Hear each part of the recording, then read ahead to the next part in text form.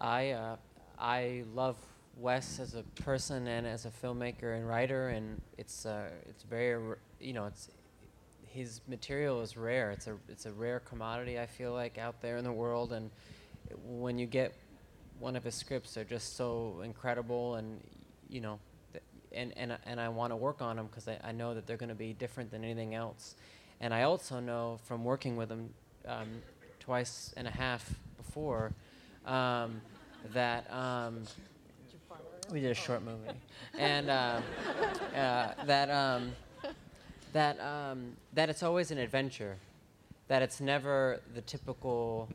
No movie is typical, for the record. Every movie is an adventure and always different, and it never feels like, oh, this is the same old. I mean, it's amazing always to me how a movie gets made. I love it, but with Wes, it's totally an adventure and unlike anything else I've ever experienced.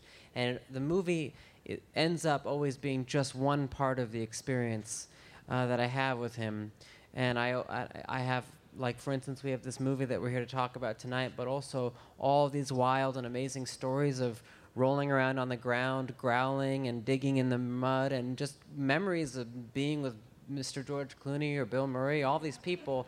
It ends up also just being a wild and insane and totally perfect life experience as well as a movie.